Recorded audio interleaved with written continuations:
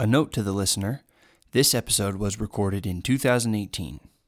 Hope you enjoy. Today's product I love is Bioptimizer's Magnesium Breakthrough. I've been taking this for years, and I've noticed a big impact in my recovery and sleep quality. The interesting thing about magnesium is there are 7 different forms, and each one does something different in the body. So really, you want all 7. Magnesium Breakthrough does contain all 7 forms, so it upgrades just about every function in the body. It promotes heart health. It improves the ability to deal with stress and helps relax. It helps with mood, cognitive function, and mental health. Promotes healthy blood sugar hormone function and promotes healthy metabolism.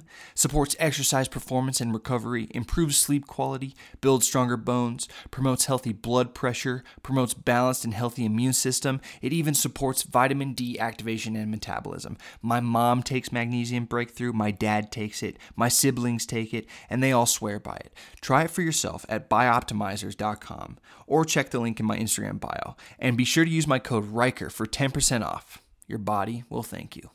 Hello, everyone, and welcome to another episode of Glass Half Full. I know we had a week off, but we are back, and we are coming hot with Michael Rosenbaum. This is probably the funniest episode. I laugh, I think, the entire hour, 45 minutes, whatever it is. He is one freaking funny dude, and I hope you really, really enjoy it. I make Michael Rosenbaum a vanilla iced Bulletproof coffee, and it's quite good. And if you want to order anything from Bulletproof, go to bulletproof.com, enter the discount code Riker, R-I-K-E-R, and you save 10% off your order. So definitely check that out. The iced Bulletproof coffee, I used Mito Sweet. It's a completely natural sweetener. Sweeten it up a little bit. I used grass-fed collagen protein from Bulletproof. Their vanilla flavor made it a little vanilla, like a kind of iced vanilla latte kind of a vibe. And of course, nice high-quality Bulletproof beans and some brain octane. It's a good summer iced coffee. Michael Rosenbaum, I mean, this guy has done so much. Lex Luthor on Smallville, Martin X in Guardians of the Galaxy, Buddy Dobbs on Impastor. Those are probably my favorites of his, but he's done so much more, so definitely check it out. Also, just so you know, he sort of references Gus and Gordy, who are my co-producers and camera operators on the show, so that's who he's talking about when he says Gus or Gordy. Just in case you didn't know that, they are there, and those are actually my cousins as well. So it's a fun episode. I hope you enjoy it. Glass half full. Here is Michael Rosenbaum. Okay, Michael Rosenbaum. How dare you? What a treat, bud. Fist bumps forever. You give the fist bumps, Riker? Are you a fist bumper? I do a couple fist bumps now and then. Me and the boys, me and my boys have like we got the slide. Yeah. Me and Well, my there's brothers. a lot. You meet a lot of people, and let's face it. Some people are dirty. Yeah. I'm not saying all people, but for instance, Gus, your camera guy. There's a tad filthy edge, and you don't know where his hands have been. You just don't know. He They're could've working wiped on his cameras ass. all day. Cameras are dirty. Mm-hmm. Cameras are like hands on. One day he's dirty, the next day he might have taken a bath. You don't know. You just don't know. Point is, fist bumps, you're protecting it. Look, so you're not getting any of this. And you go and you touch your lips. Yeah. I'm just saying, some people are dirty. I'm a hugger too. I like hugs. I'm a thugger. Fugger. Yeah. You're like I a fucking hugger? No. I hug too. I think hugs like this could be seen disingenuous. It could be seen impersonal when you go, "Hey man, all right," and they're like, "What a douche, man." So if you just lean in and just go, "Hey man, nice to meet you, man." Yep, and then you Good to smell see the you. hair. Yeah. And you bathed today. I did. Unlike I'm a Gus. very clean person. You are. I very much enjoy a shower. It's really hard for me to go to sleep without taking a shower. Really, you like to bathe? Are you a bather? I enjoy a nice hot magnesium salt bath. Yeah. Magnesium salt bath. Mm-hmm. That seems tranquil. Magnesium bath salt flakes. Relaxing. Does it help you just... Relaxing, really good for muscles. I'm pretty active. I play a lot of ice hockey, as you know. Yeah, we play hockey together. You're good. Thank you. You as well. Thanks. I'm older. You are. And you're still good. You're still fast. I'm getting better. I think I'm playing harder. At the last celebrity game, I don't think I won a single face-off against you. I think you won. I was working on them. 3 or 4 of them. Really? And you won all of them. Yeah. I'll show you a little trick I learned. Yeah, I need some. Yeah. I need some practice. You don't play a lot though. You play every week? Recently, I've been playing it every week. Yeah. Oh, that's good. We should play together. It's been fun. I want to play with you guys. It's fun. I text you every once in a while when we go skate with these guys for the stick You guys and puck. skate? The camera guys skate? Yeah. Well, let's do it. What night? Wednesdays? We go like Wednesdays afternoon or mornings. I'd be up for that. All right, I'll keep you posted. Yeah. The next time we go. I like to do it. Yeah. This is really delicious. Thank you for the Bulletproof. You're welcome. And I'm not just saying that because I know they sponsor you and everything, but Bulletproof is, I have it at my house, and if I'm tired in the morning and I need a little boost, I put a little Bulletproof. Yeah. Whether I have a calf, whatever you want, you just put it in there, and it almost makes you a little sharper. It does. It's kind of like edgier. laser-like energy is how I describe it. It's really good. Yeah. Well, thank you so much for being on the show, man. Well, you did my podcast. Yeah, we did. Inside of You with Michael Rosenbaum. Yeah, you and your brother Ross came along, and that was a real treat. Big numbers for that one. That was fun. Really interesting. I felt like I got inside both of you at one time. It was like kind of like a double, thing. We had going on. Yeah, and you can catch that on iTunes for free. There you go. Check that out. We'll put links in. I know. In below as well. But we met first time. Yeah, was I remember. At Sundance, Salt Lake City. Salt Lake City. We were there for the Echoes of Hope charity. And I introduced celebrity you. game. Yes, and I remember going through the program about who was going to be there, and I see Michael Rosenbaum, and I'm like, oh my God, you guys, Lex Luthor is going to be there. Come on. Because we grew up watching Smallville. I love it. And that was the coolest thing. You were always my mom's favorite character on the show. Really? She didn't tell me that. Oh, yeah. We've had some moments, too. We watched, as a family, that was like our show growing up. That I love hearing and that. Alias, and you were always my mom's favorite. And it was so cool to see you in that character because you are so well, and it's pretty dark, and you're the villain, obviously. And then seeing you on stage, then you meet me and you're like, you are hilarious. Thank you. that whole intro speech at Echoes of Hope, like we were side stage getting ready to walk out, and we're all 5 of us are just cracking up, laughing, tears in our eyes. Like it was so. Well, I appreciate that. It's funny because I think people assume this is Lex Luthor. He's a billionaire, brilliant, dangerous individual, and they meet me and you're like, you're none of those things. No, and in fact, women are even. They meet me. You're like, oh my God, he doesn't own a fucking suit. Is that a conversion van in your driveway? What the? You know what I mean? So, I've always been a goofball. No one ever expected I'd play such a serious part, and then I did, and it was convincing, I guess, and people really loved it. It was so convincing. I love hearing that. You never get people go, don't you get tired of hearing Lex Luthor? I'm like, if it's the only thing I had ever done, wouldn't that be enough? Yeah. Playing that iconic role for 7 years. So it was a great time. And like meeting you guys there, I was like, who are you guys? I didn't know you because I listen to 70s and 80s. But which I like is your music has a little flair. And then when I started learning and listening, I was like, these guys have that edge, that kind of fun energy and that coolness that I like, that I miss. You go back in your music. You could feel that. And so when you played, I'm like, I like these guys. Thanks, man. And not only that, but you were like, I'm used to dysfunction. A lot of dysfunction in my family. You see it around, but then you see your family, I'm sure there's dysfunction. We definitely have our moments. But you guys are together, and you work together, and you play together, and it was nice. It was one of those moments where I think we were just both excited. Like, I felt like, wow, these guys watch Smallville. This is great. And I was like, oh, I like their music. And so it was kind of a mutual respect. And we became friends. It definitely was, and we've become friends, and now we've played multiple hockey games together. Yeah. But I remember just being so blown away because you were so good, and I've watched a lot of your other work as well. But Lex Luthor was like part of my childhood as you, and then seeing you on stage, it was so fantastic to really realize just how good you really are as an actor, and then how funny you are. In person, and then even in other roles like Buddy and In Pastor, we watched that. Yeah, you guys, I'm telling you, they were my sports. So funny. The show only lasted 2 years, and I really loved doing In Pastor. It was a fun show. It was dark and it was so funny. And you guys would like email me, go, dude, we fucking love the new show, and it was just again that funness, that mutual respect we had. You're like, hey, come do our music video. I'm like, that's right. Never done a music video. And you were in all night. I appeared in one of your all-night video, and then you guys came on my. I got a bus for Halloween. Yes, the whole family was on my bus. And we just had a good time. We were all dressed up. Isn't that kind of awesome how you just sort of spontaneously meet someone at an event or whatever? Connect. And you just connect. And it just sort of, it sparks a relationship. And I brought my friend Carrie and Deneen to the Greek. It was sold out. It was awesome. Gus, have you heard them? You like their band? You don't have to whisper, Gus.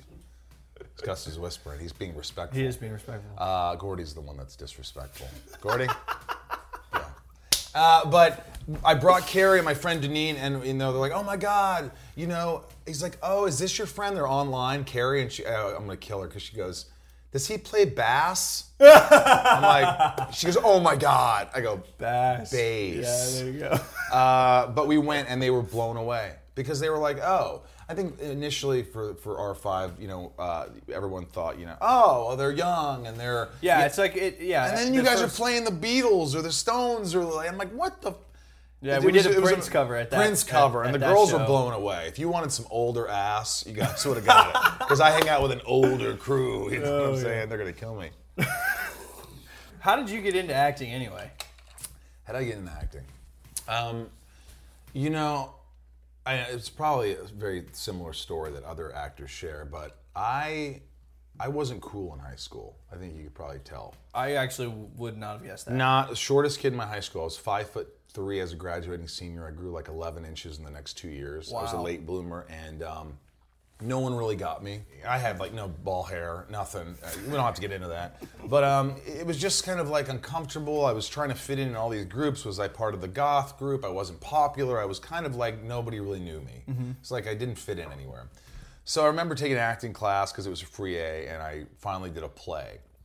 And I remember I did Grease. Oh, nice. Who were you in I was Grease? the DJ, Vince Fontaine. Oh, and I remember it was like, hey, it's the main brain, Vince Fontaine, spinning the stacks of wax here at the House of Wax, WAXX, cruising time, 1026. Sharpshooters pick of the week, a brand new one, shooting up the charts like a rocket by the Veldu Rays. And I remember doing that, and I went over and over, and I was so nervous, and so, and finally I do the play.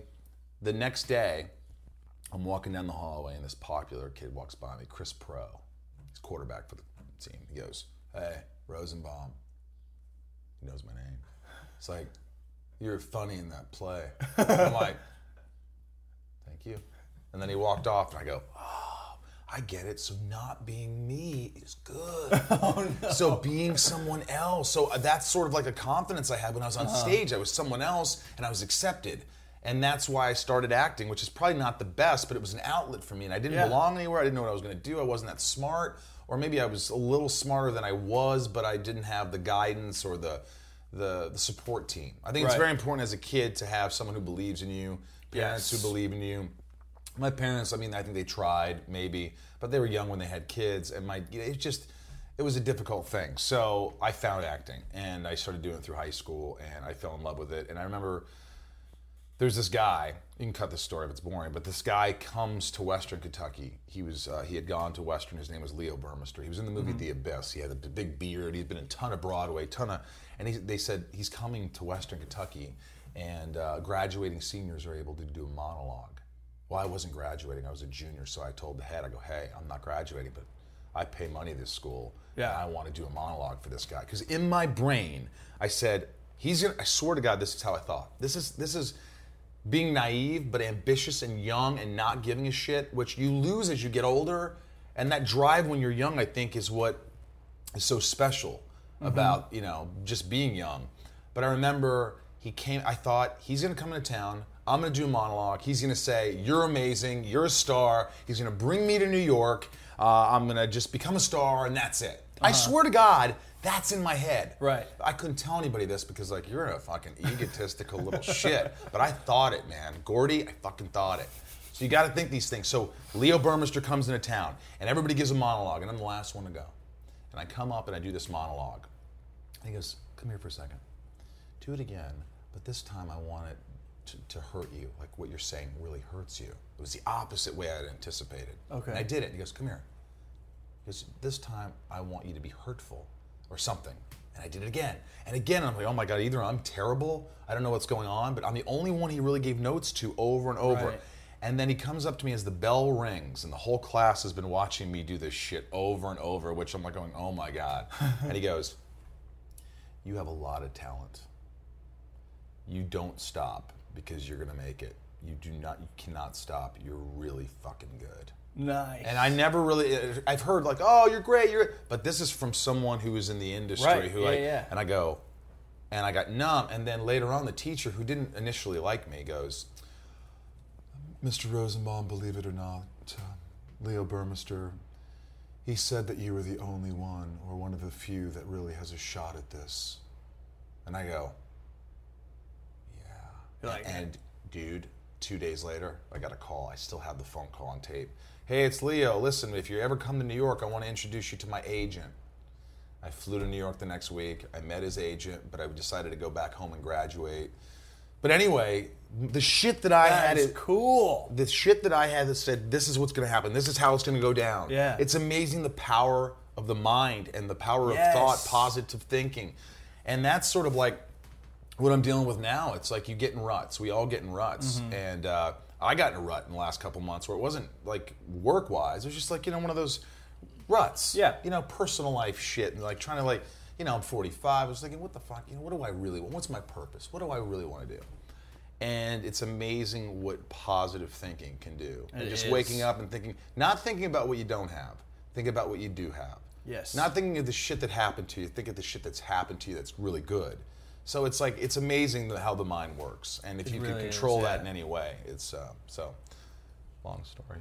That's great though. Wow, that's so cool. Yeah, it's been a crazy ride. I really didn't think I'd amount to shit. If you were talking to me as a freshman in high school, I didn't think I'd make it. Like some of those kids, like I wouldn't say have like death wishes, but I was one of those kids. Like I don't want to die, but I felt like I'm just not going to live long. I had this feeling that I'm not going to. I don't know what's going to happen to me. I don't feel like I belong in this world. It was weird. It was like I was going through the motions, and then you start to find your way. Yeah. And with a little guidance and everything, so it's crazy.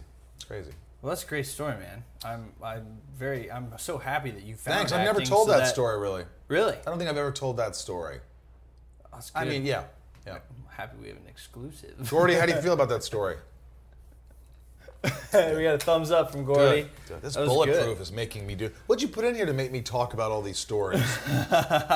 Little secret ingredients called brain octane. Health is wealth, my friend. Health is wealth. Health is wealth. I'm on the health train right now. That's why I'm kind of like. Yeah, you look good. You look cut. Thank you. You're in here is good. I'm going to tell you, in about 10, 15 years, things are going to start to loosen up. not just your bowels, Riker. What's going to happen is you get a little soft, and no matter how many sit-ups and push-ups you do, it's just this shit happens. So there's testosterone. There's things that you can take, but I wouldn't recommend taking anything. No supplements. Yeah. Unless they're healthy supplements. Healthy, yeah. Natural, earth-grown, healthy, natural supplements I'm all about. But yeah, anything that has to be cooked up in a lab, you got to watch out for. Yeah, right? And the girl that I'm kind of seeing now, she kind of rubs my Buddha belly a little bit. Because I got a little one. I can cover it up in this Hernandez shirt right here. He's a baseball player. Nice. But I can cover it up, but she'll go, oh, that's manly. I like it. It's manly. I'm like... Manly Buddha? Well, I don't want her to talk about it. Just don't bring it up. Be respectful. I don't want to hear your comments. You can know it's there, but I don't want to talk about it. I mean, we don't have to talk about negative things about each other. Yeah, I don't like it. Do you ever have to deal that with a girlfriend's like, I don't know, Riker, I don't know. Your eyes could be richer. I think I dated a girl that had that sort of quality. Like you could change your eyes. Yeah, right? And you're like, what the hell are you talking? Like, What'd she say? What'd she say? I think it was a hair thing. I think I got my hair cut. And it was I don't like your hair, Riker. It's a little surferish. Yeah. One of those. Yeah, I get shit all the time. And I was just like, what? Well, I get because I'm getting older. She's like, are those freckles or... I go, no, there's fucking sun damage, man. Lay off me. I'm fucking 45. Wait till you're like 5 years older because it happens to girls before it happens to guys. That's how I get it back. I'm like, you're younger than me. Just wait. Guys age nicely, gracefully. Yes, definitely. We're very fortunate in that. I don't know if that's true. Sure. I'm an old Jew. I'll probably be shitting my pants in another month. But you could. That's a funny scene. Like you should write that. Have you ever written? Do you like to write? Oh yeah, I just wrote a script, a pilot. I've sold like 4 pilots. None of them got picked up to series, but I sold them. So what happens, when you sell a script, you write a script, you sell it to a network, you pitch the network, you sell it, and then they pay you. They pay you X amount of money for 3 drafts, and then after the 3rd draft, they decide to pick it up to series or not, or shoot a pilot. And so I haven't had that luck. I sold 4 or 5 of them, but so we're going to go out. The new one, this is more like kind of like a Breaking Bad, a little funnier Breaking Bad with me as the lead. We're going to pitch it, so yeah. Oh, I love that. Yeah, so I think it'd be... So I was curious, as far as like in Passer, were you involved in that? Yeah, I was executive producer on that. So I was... It was awesome because, a lot of times they'll give you a producer credit and go, oh yeah, just take that credit and you can, whatever. But I was hands-on. Every person who got cast in that show, I had, it was me and 3 other executive producers who had to make the decisions on cuts. We had our notes, and you give your notes, and it was very hands-on. So it was fun, but it was difficult. I learned a lot, but imagine working 16 hours as a lead actor on a show, and then go home and go, Michael, we need you to chime in about these actors, and you have to watch an hour of tape. Yeah. And then you have to but it was worth it. Yeah, I mean, great. I think that show was so funny. It is, and this is well done. I think it was just either I feel like if it had a bigger bigger platform, I think it would have really succeeded, because I think if Netflix or Amazon or Hulu, because everything's just so streaming now that it's a lot of people just don't have cable TV anymore. Yeah. So I think because that show was so good and it was so fun. Thank you. We had a fun time doing it. It was one of those lucky things where you work 4 months a year really hard. You have the rest of the year off, and it was magical, and it was funny, and I got to be physical. I got to improvise, which I love to do, and it was a real treat. And this show that I just wrote that we're going to go out with is, if that show was just dark with less humor, but it goes down a dark alley, and it doesn't I think this show, it was fun, but it got a little hokey at times for me, and I loved it still. But for this, I don't want, for the next one, I want it to be even more grounded. Right. Really grounded, where the jokes come out of real situations. There's a scene where I walk in and my mom fucking my friend, and it's just not, it's not a good thing. Yeah. And it's just and then he keeps doing it, and it's just oh no. Yeah. But it's really funny though. Is there a 20-something blonde surfer dude looking guy? I'll find one. I mean, dude, if this show gets picked up and I'm the creator, man, I'm gonna have all my friends come in. Yeah. That's the thing. What I do, it's when I did a directed movie called Back in the Day. I watched that. Yeah, a little raunchy comedy made for no money. If you want to see it, so funny. Nick Swartzen, Marina Baccarin from what's the movie? Deadpool. She's the lead with Ryan Reynolds and Harlan Williams from Dumb and Dumber. Anyway, I directed this little movie, and I was the lead in it, and that was one of those little things where you could just do what you want, and it was a blast. It was a blast. It looked like a blast. I loved your production company too, Rose and Bomb Productions. Yeah, that was funny. My brother worked with me on it, so it's great when you can use all your friends. I was hiring all my friends. What was it like directing? If I can go back and change, the only thing I would change is I wouldn't change anything, but I would never direct a feature film where I'm the lead actor in it. Okay. I just think that's too hard for me. I want to focus on one. Yeah. So what happens it's like you get up there and you block with the actors, like you're doing a scene. You're like, okay, we're going to do this and this. And it's hard to really be in the moment. I knew how to turn on and be my character, but I would have loved to have been behind the camera more, just watching things, because I'm going to go, you know what would be better if we jump back on a wider lens and let this scene just play out and go, wow, I want to get a close-up of that while she's doing that. That's hilarious. Yeah. You know what, change that. But when you're in the scene, you can't really do that. You're going through the motions of acting. Yeah, because you have to be in the moment. Did you watch each? No, I couldn't. Take? What's funny is I would watch other actors. I would watch the other actors. I look at a take and I go, great, I want you to do one more, but here's what I want you to get. And let them watch it. It's a comedy. I want you to see it. I hate when, if we have time, and we didn't have a lot of time. Right. I think it's important, if you're doing a comedy, to see what's funny and how to make it funnier. Sometimes you don't want people to see, if you're shooting a drama, you don't want them to see, because it might change the performance if they're being too self-aware. Right. And but for me, I didn't look at my takes. I trusted the first assistant director, first AD, and my producer, and I'd look it over there, and if Gus, you were the AD, you'd go, one more. That means one more. Uh-huh.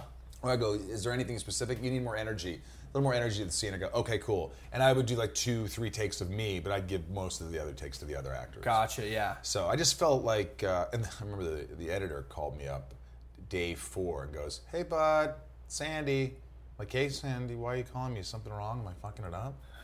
He goes, no, how many takes are you giving yourself? And at that time, I'm like, maybe 1 or 2. He goes, okay. I go, something wrong? He goes, no, everything's great. You just remember, you're the lead in the movie. It's all about you, so give yourself more takes. Yeah. It's okay. And I'm like, okay. So I started to do that a little more. But I just was worried about the other actors thinking, giving it all to myself. Yeah. I'm not taking care of them. And at the end, it's like you got to take care of yourself, too. I heard in an interview, I think it was Ewan McGregor, he was doing his first directing, and he was one of the characters in it, and Ben Affleck, I think, told him, was like, you got to make sure you get your coverage, because he's like, you as a director and an actor, you don't want the other actors, just like you said, to think you're just overshooting yourself. Yeah. But he's like, you forget because you're looking at everyone else. You're thinking, I got this. Yeah.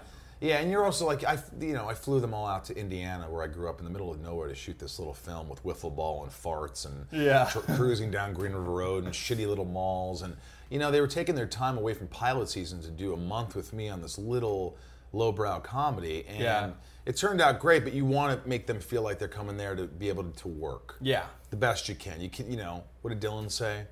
I think he said you can please some of the people some of the time, a few of the people all the time, but you can't please all the people all the time. Can't please all the people. And that's true, man. That's what I'm learning. It's taken me a long time, but you really just can't please everyone. I mean, really even can't. if you do something and all of a sudden you have Instagram and you have 1,000 people saying, "We love you. You're great. You're funny."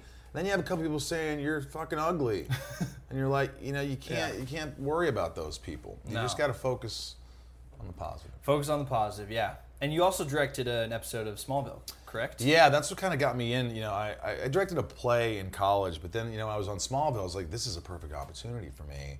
You've got a great crew. They've been doing this for a while. And I'm like, I want to direct an episode. And everybody, it's different because you think you're a great director because it's easier. Because these people have been doing it every week for years. It's a prop guy. He knows and then there's a sound guy. So I just had to really tell the story. Right. And so it wasn't easy, but it was easier. So I felt like, I could direct a movie. So I directed a short film. I directed this little thing called Gild, which is about a giant child, which you could find online. It's hilarious. It's me as an 8-year-old who can't stop growing.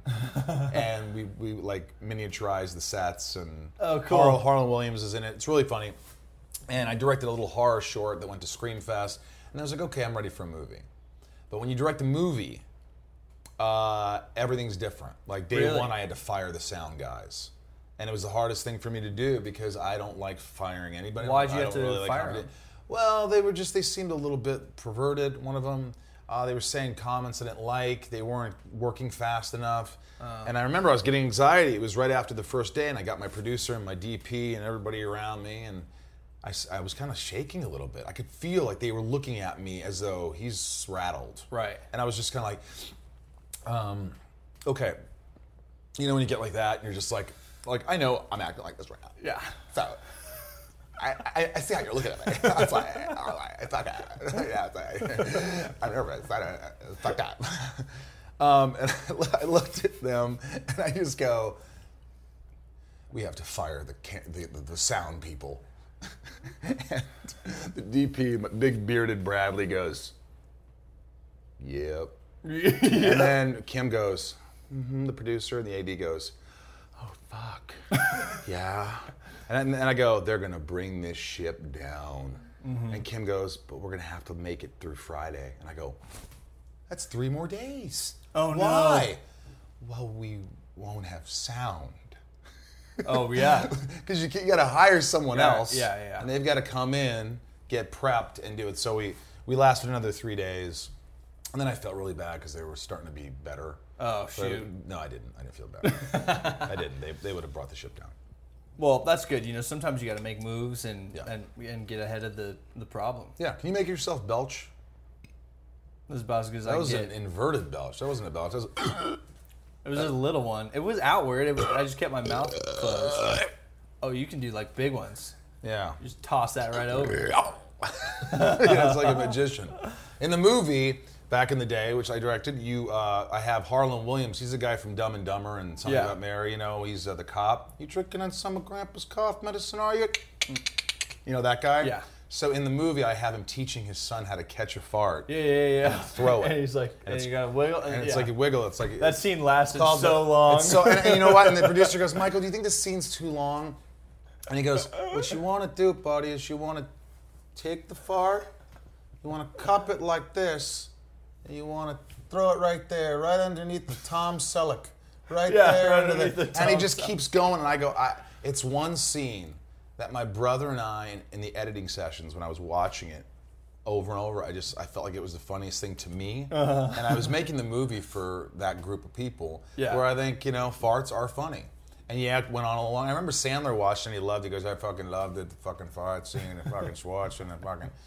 And then I gave it to Todd Gardner, this producer. He wanted to see it, and Todd's like, yeah, I think you should cut the fart scene, and I think you should cut the shit scene in the shower. Oh, no. No, and the barf scene's funny. The barf scene. So we got shit, farts, barf. Got a perfect movie right here. And it's a love story. It's not just that, but there's a nice love story. There was a nice love story. Yeah. I think everyone was really funny. It was a great movie. Thanks, I man. thoroughly enjoyed it. Great. Well, that's the whole point, right? We want to make a funny movie, and that's what we did. That's awesome. Yeah. Are you wanting to direct more, or do you like acting better? Yeah, you know what? It's weird. Like when I first started, I just wanted to act. I just wanted that's all I wanted to do. And then I got older and I started doing a show. And then after 150 episodes of one show, and I mean, remember I did a show called Zoe, Duncan, Jack and Jane, which lasted a year. I did 26 episodes. I did a show called The Tom Show, 26 episodes done. So one season of that. Bunch of pilots, and so for me, I mean, I want to do more TV.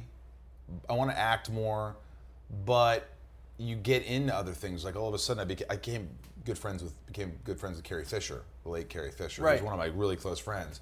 And her daughter she called me and said, "Hey, my daughter's a big Smallville fan. Can she have a picture?" And I go, "Can I have a Return of the Jedi picture of you in that outfit with Jabba the Hutt?" Yeah. And she's like, "Yeah." And she sent, "Blow me, Michael." It's in my office in the picture.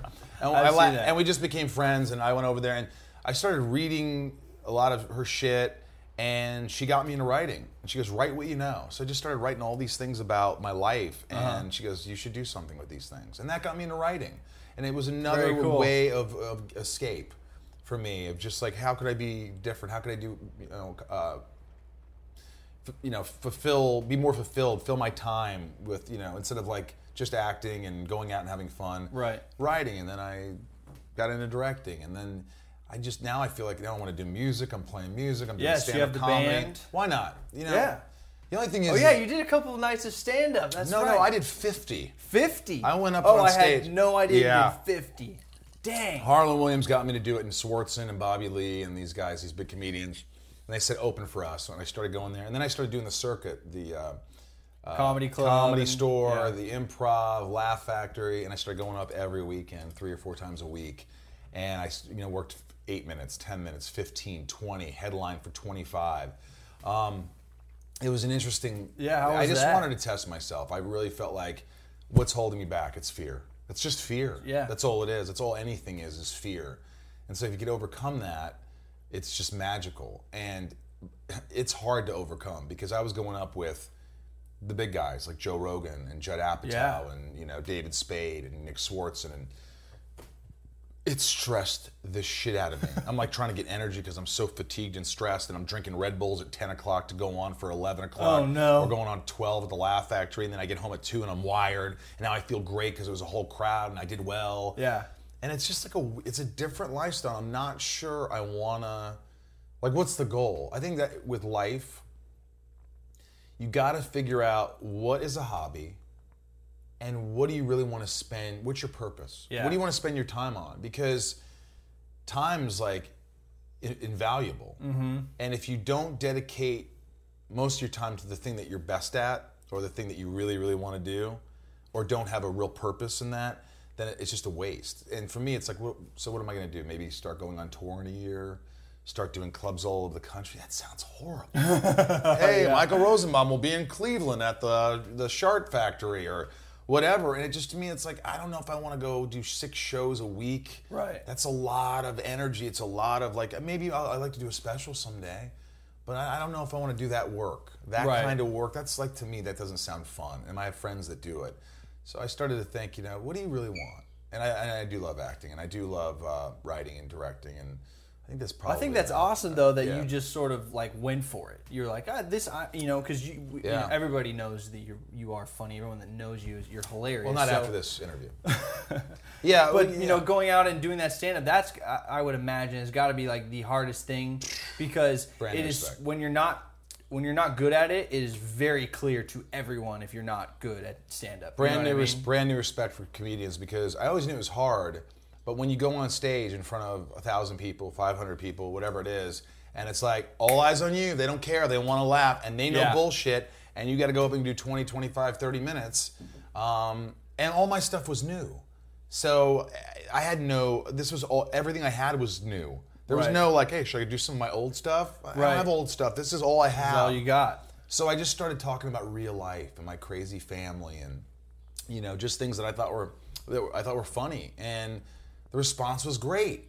It was just really great, and I was like, "Should I continue to do this?" And I still want to go back on because I really did enjoy it to a certain degree. Because there's nothing like that. I remember doing those plays in high school, like instant gratification. Instant, yeah. And as a musician, live, yeah. And it's just like immediate, like he's funny. Oh my gosh, he made me laugh, and making people laugh and making people feel a certain way is such an amazing thing, whether you're acting or a musician or whatever. So I do like it. I'm figuring all that. I just have too many hobbies. I have too many things that I like to do. I hear you. Playing hockey with you, music. Now you're doing this fucking show here, like, so we all have all these things. Like, let's try. And it's great as long as you have the energy. But when you start getting like, I'm just fucking tired all the time. I'm just not. And you have to enjoy it. Yes. You know what I mean? Yeah. So that's important. That's awesome. Well, speaking of hockey, how did that come about? Me playing hockey? Yeah, you started playing hockey. Or when? I was born in New York, and my dad, he was a big diehard Ranger fan. So we moved to Indiana at a young age when I was like 8, but we were all like hearts of New Yorkers. And so every New York team, so we've been cursed, dude. The fucking Mets are falling apart this year. The Knicks suck my ball sacks. The Rangers fucking shit the bed every year. Yeah, but I mean, every one of the Giants, thank God, are the only team that has done anything. The New York Giants football. Yeah. But I went there, and I didn't start late till probably about 13, and my dad was the president of the hockey league. He became president of the hockey league, and he used to ship us up to Canada to play hockey.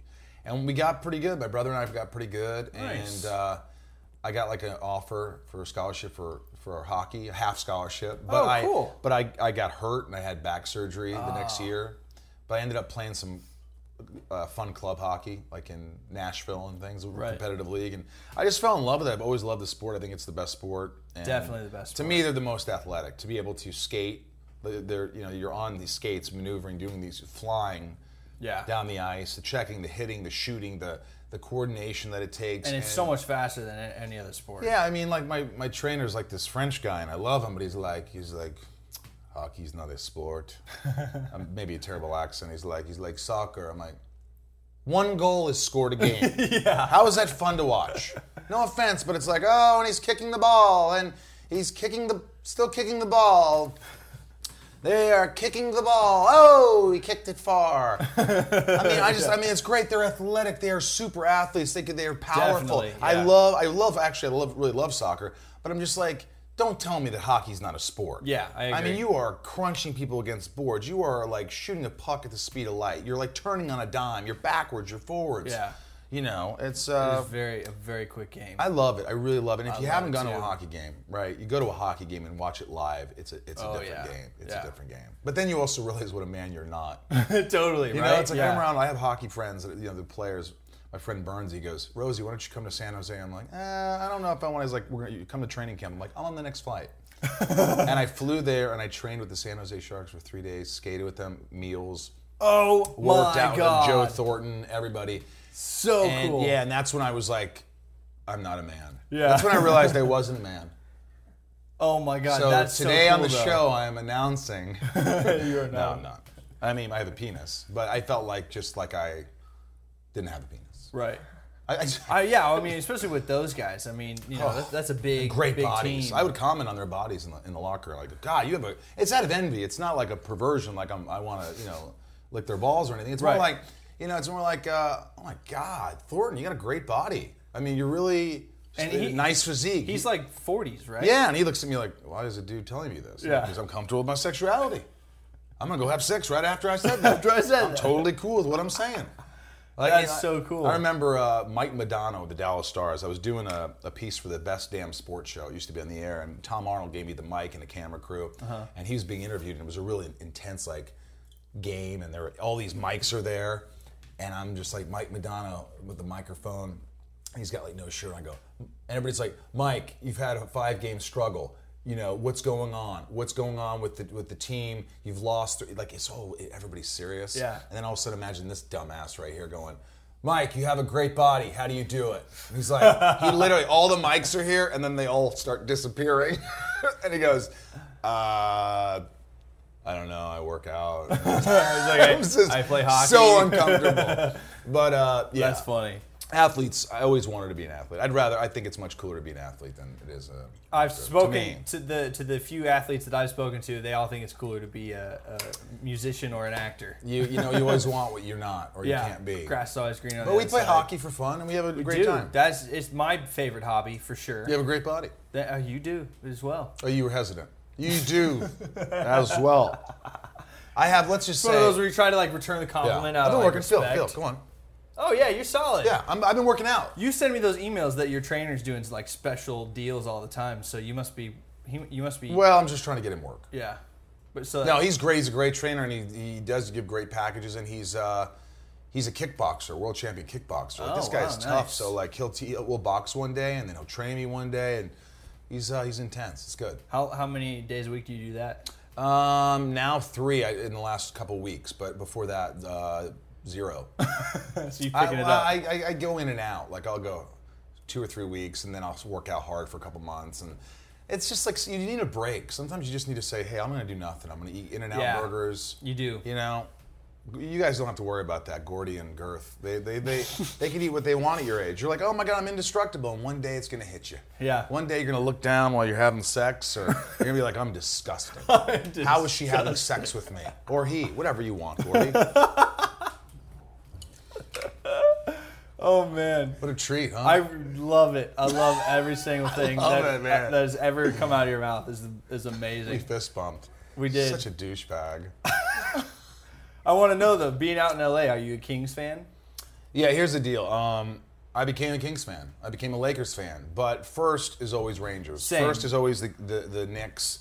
It's always Mets or New York first. Yeah. And it's for me. It's Colorado first, and then Kings. Yeah. And Los Angeles. I was really rooting for the Kings when then they won a couple of cups.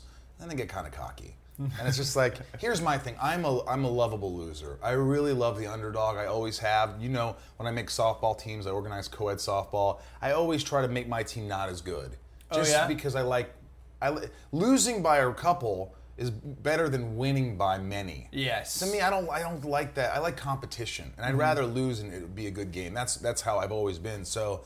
When the Kings started winning so much, it was just fuck this. This year I was fuck the Penguins. Come on, San Jose. Come on, anybody but the Penguins. Come on, Capitals. They've never had I was pulling big time for the Caps. Come on, man. Ovechkin's a great player. He seems like a dick, but he's a great player. Yeah. So I like the underdog to win. I want people that haven't won. You don't want Tom Hanks to win the Oscar every. Well, maybe I like. I do like He's Tom an exception. Hanks. I just interviewed his son on my show. Oh, really? On my podcast, yeah. Very cool. Yeah, so you have the podcast. What sparked that inspiration? I just for years I feel like I'm a people's person. I like talking to people. I like bringing out the good things out of them, and I feel like I don't know what it is, but I think I just enjoy it. And I'm able to get things out of people without insulting them, without and getting good things out of them. But just conversations and letting them open up because I'm very comfortable and I just try to make things just easygoing and real. And so a lot of people were talking to me about it, and my producer now, Rob, was like, dude, just try it. So I started inviting all my celebrity friends and musicians and like yourself and actors like yourself and dancers like yourself. And I just like started interviewing them, and I realized, wait, this is fun, and this is there's something special about this. I don't know. I feel like I have a knack for it, and it became therapy for me. It's weird. These interviews become therapy not only for me but for the audience. That's cool. Yeah. And what happens is, like Kristen Bell, we'll talk about depression and anxiety, and I'll talk to this other guy, one actor who had a stroke in the middle of like a convention, and like we talk about real things and funny things and dark things and adversity they face and how they deal with pressure, and it just has become really special to me. It's really cathartic. That's awesome. And I feel like people that listen to it, if they gave it a chance, they're always like, oh my God, now I want to go back and listen to all of them. Because it is therapy. It really is. For the audience who think that, this guy, oh my God, he was the top of his career, he's this, he's that, he shouldn't have any stress, he shouldn't have anxiety, he shouldn't. Yeah. And then you realize, oh my God, look what he had to suffer with. You realize that they're just human. It doesn't matter how much money you make, it doesn't matter what you've done or what you haven't done. We're all humans. Yeah. And we're all going to the same fucking place. You should have Burns on the show. Oh, he's going to come on the show. It is also great. I have these idols, these icons come into my house, like Henry Winkler, the Fonz, and Tara Lipinski, the gold medal figure skater, and R5, and seriously, and like Colin Hanks and Kristen Bell and Justin Hartley from This Is Us, and just a wide variety of people coming in, and you're able to sit down and have an intimate conversation, and it's awesome. I think it's so cool, and it's especially like podcasts are really, really popular nowadays, and I think it's just so awesome that you have an outlet in that, and I love what you're doing with the show. I loved being on it. We had a great time. It's so fun because I felt like you guys were. It's like mostly when you do interviews, this. It's like they're like, so Riker, tell us about the new single, and you're like, oh, so. You know what I mean? Yeah. And now it's like, for us, it was like, hey, dude, you guys had to hate each other as kids. And you're like, well, and then I'm like, what about your sister? Did she hate being around so many guys? And like, what's the, did your parents, were they getting along with it? And I'm like asking questions that are just like, how did you become Riker? Yeah. Ultimately, it's like, that's what I want to find out. What makes you tick? Yes, exactly. Why are you you? And like, I did two of you at the same time. That sounded weird. But like, I want to have you on again, so... And Ross separately, so I could talk about different things and just really. But it's definitely having Ross on again after his career has gone through so much since we were on the show. Yeah, you'd have some much new stories and cool experiences that it would be really cool because obviously he's doing the Netflix show now. He did My Friend Dahmer. My Friend Dahmer was terrific. You went and saw it? Oh yeah, brah. I was honestly blown away, dude. I was blown away too. I'm watching it, and for the first 10 minutes you watch anything, you're like, oh, there's Rosenbaum, or oh, there's Ross. Yeah. And then within 25 minutes or 30 minutes, I'm just lost in this. Yeah, you're like, and I thought it was really dark and sad and enlightening and funny at times, and I was shocked that he was able to, because he hasn't done tons of things. No. And it was amazing how he somehow created this character and sold it.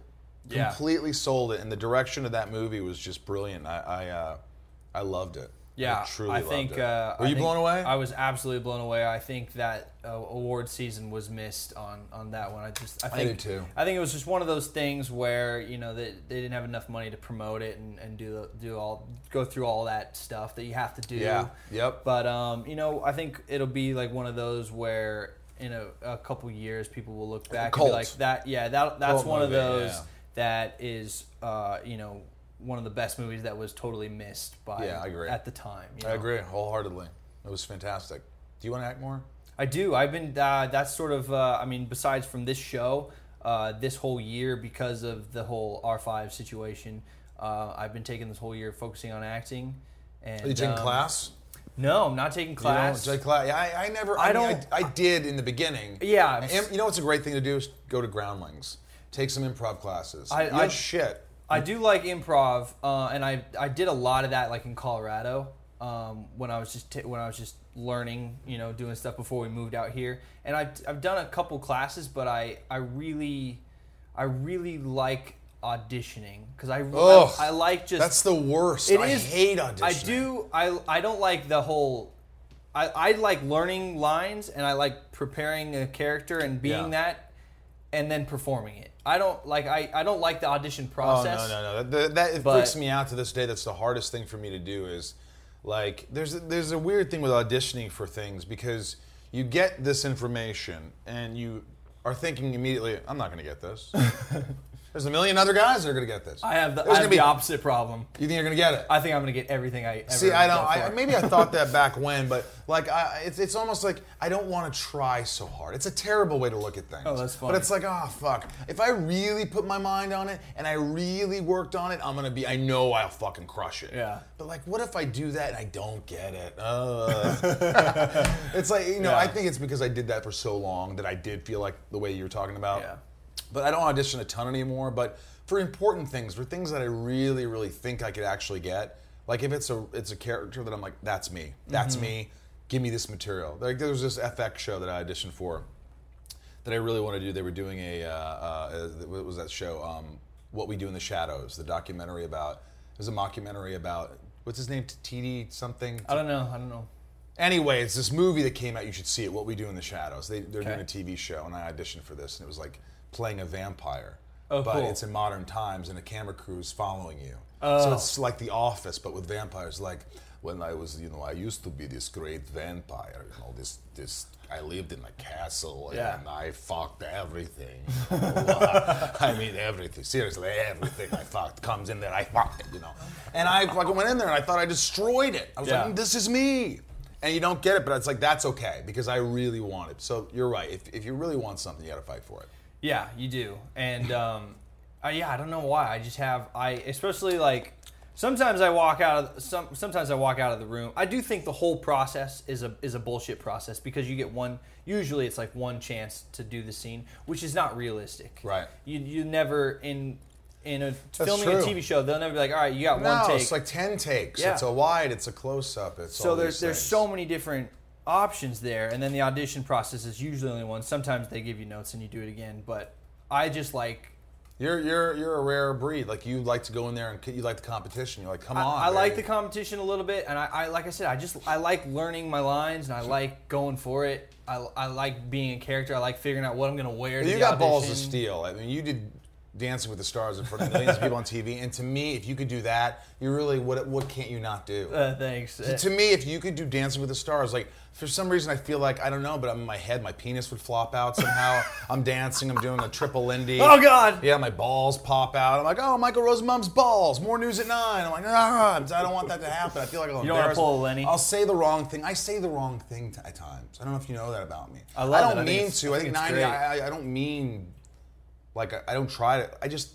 Whatever's on my mind, that's how my mind operates. Yeah, it just rolls out. Yeah, it rolls out. And sometimes you say something, you're like, hey, I didn't mean it like that. I didn't mean you had a fat ass. I just was saying that fat asses are in. And you're in. Mom? And that's something that just happens, My mom once said that. She goes, Michael, do these jeans make my ass look fat? I'm like, no. Your ass makes your ass look fat. You're fucking grounded. Yeah. So it's life, man. I do think Dancing with the Stars was the hardest thing I've ever had to do. For sure. I couldn't do it. I mean, maybe at your age, my body could do it. I think you could. You got rhythm. You're a musician. You could probably do it. But you really moved. Yeah. I'm not going to do it. I don't think it's the right thing for me. Yeah. Not right now. Maybe. I like dancing naked in front of my mirror, though. I always think I'm going to get on that lip sync thing, that show. Oh. I always feel like, God, I'd kill it. Like, I'm scared because I think I'd kill it. We should go. Don't they do battles? Why don't we do it? Let's do it. I'm in. I would do some old Starship. Remember Starship? Sarah, Sarah. I like it. No time is a good time for goodbye. You don't know it? Mm-mm. Okay. Maybe if I heard like the full thing. You know Starship. What's that Starship? I'm asking these guys. They're 15. How old are you, Gus? 17. Oh, I'm an asshole. You're 17. Well, we are in that age range of the Marvel universe. Yes. We're big fans. Oh, yes. And you are in Guardians of the Galaxy. Are you? So what, yeah. How did you get the whole silver diamond thing? So the character's name is Martin X in Guardians of the Galaxy. He was one of the original Guardians of the Galaxy, and James wanted to incorporate him and some other characters. So you are technically a Guardian of the Galaxy. Well, in this one, I'm a Ravager. So in this universe, he's made us Ravagers. And, he's one of my best friends, James. He directed the first, the second, he's directing the third. He's also directed a lot of other stuff. And he said, hey, I know you're filming a show right now. It's filming in Pastor. He says, do you want to have this part in Guardians? I said, yeah, dude. He goes, it's a small part, but it has the potential, and I want this character to be in other ones. And you're going to be working with Stallone. I'm like, you're like, duh. For like 2 weeks. So I went on set. We had to do fittings and stuff, and so it's me, it's my body, and they put these dots on my face and created something around me. Okay. So it's me and my voice, but they created this diamond-like character around me, and I think that it'll probably be a little more enhanced and a little more. Hopefully, I'll be a little more noticeable. Maybe. Well, it's up to him, but. We were in the end credits as well, and I interviewed him on my podcast. You did? And I said, James, so is Stallone coming back? He's like, yeah, why would I have him in the end credits if he wasn't coming back? I'm like, well, you know who else was in the end credits? He's like, who? I go, me? Martin X? He's like, Martin X. So, James is goofing with me, but I have a feeling we're waiting to find out which one, and, hopefully it's the third one. But I don't know that yet. Right. But it'd be nice. It was a lot of fun, and a lot of my friends were on there. His brother Sean Gunn works on it. I know Pratt. Chris is great. Karen Gillan's a friend. All those guys are just great people, and it's a fun set to be on. I would imagine that would be a really fun set. Oh, dude. And I was singing songs with Stallone every day on set. It was great. Oh, that's awesome. He signed my Rambo lunchbox. Really? Yeah, dude. He goes, very cool. Keep killing. Rambo. Awesome. Do you incorporate impressions in your stand-up ever? I feel like you're I do. I tried one thing where I was doing stand-up. I was like, you ever wonder what it would be like to have sex with Owen Wilson?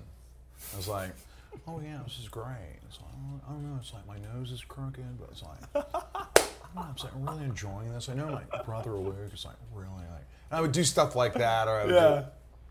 But like it's funny because when I do cartoon voices, and I did the voice. You do a ton of that. I did the voice of the Flash for the Justice League for years, and I've done tons of video games. There's a new Lego game coming out. I did, and Bruce Timm, the creator of the Justice League animated series, would say, "Hey, do your Christopher Walken for the Scarecrow character." I'm like, "Batman, you suck. I'm gonna kill you. Listen, you don't know anything, Batman." And he goes, "Oh, do your Kevin Spacey for Deadshot." And I'm like, "No, listen to me, Batman. No, damn it. You're going to listen to me now or I'm taking down your whole clan."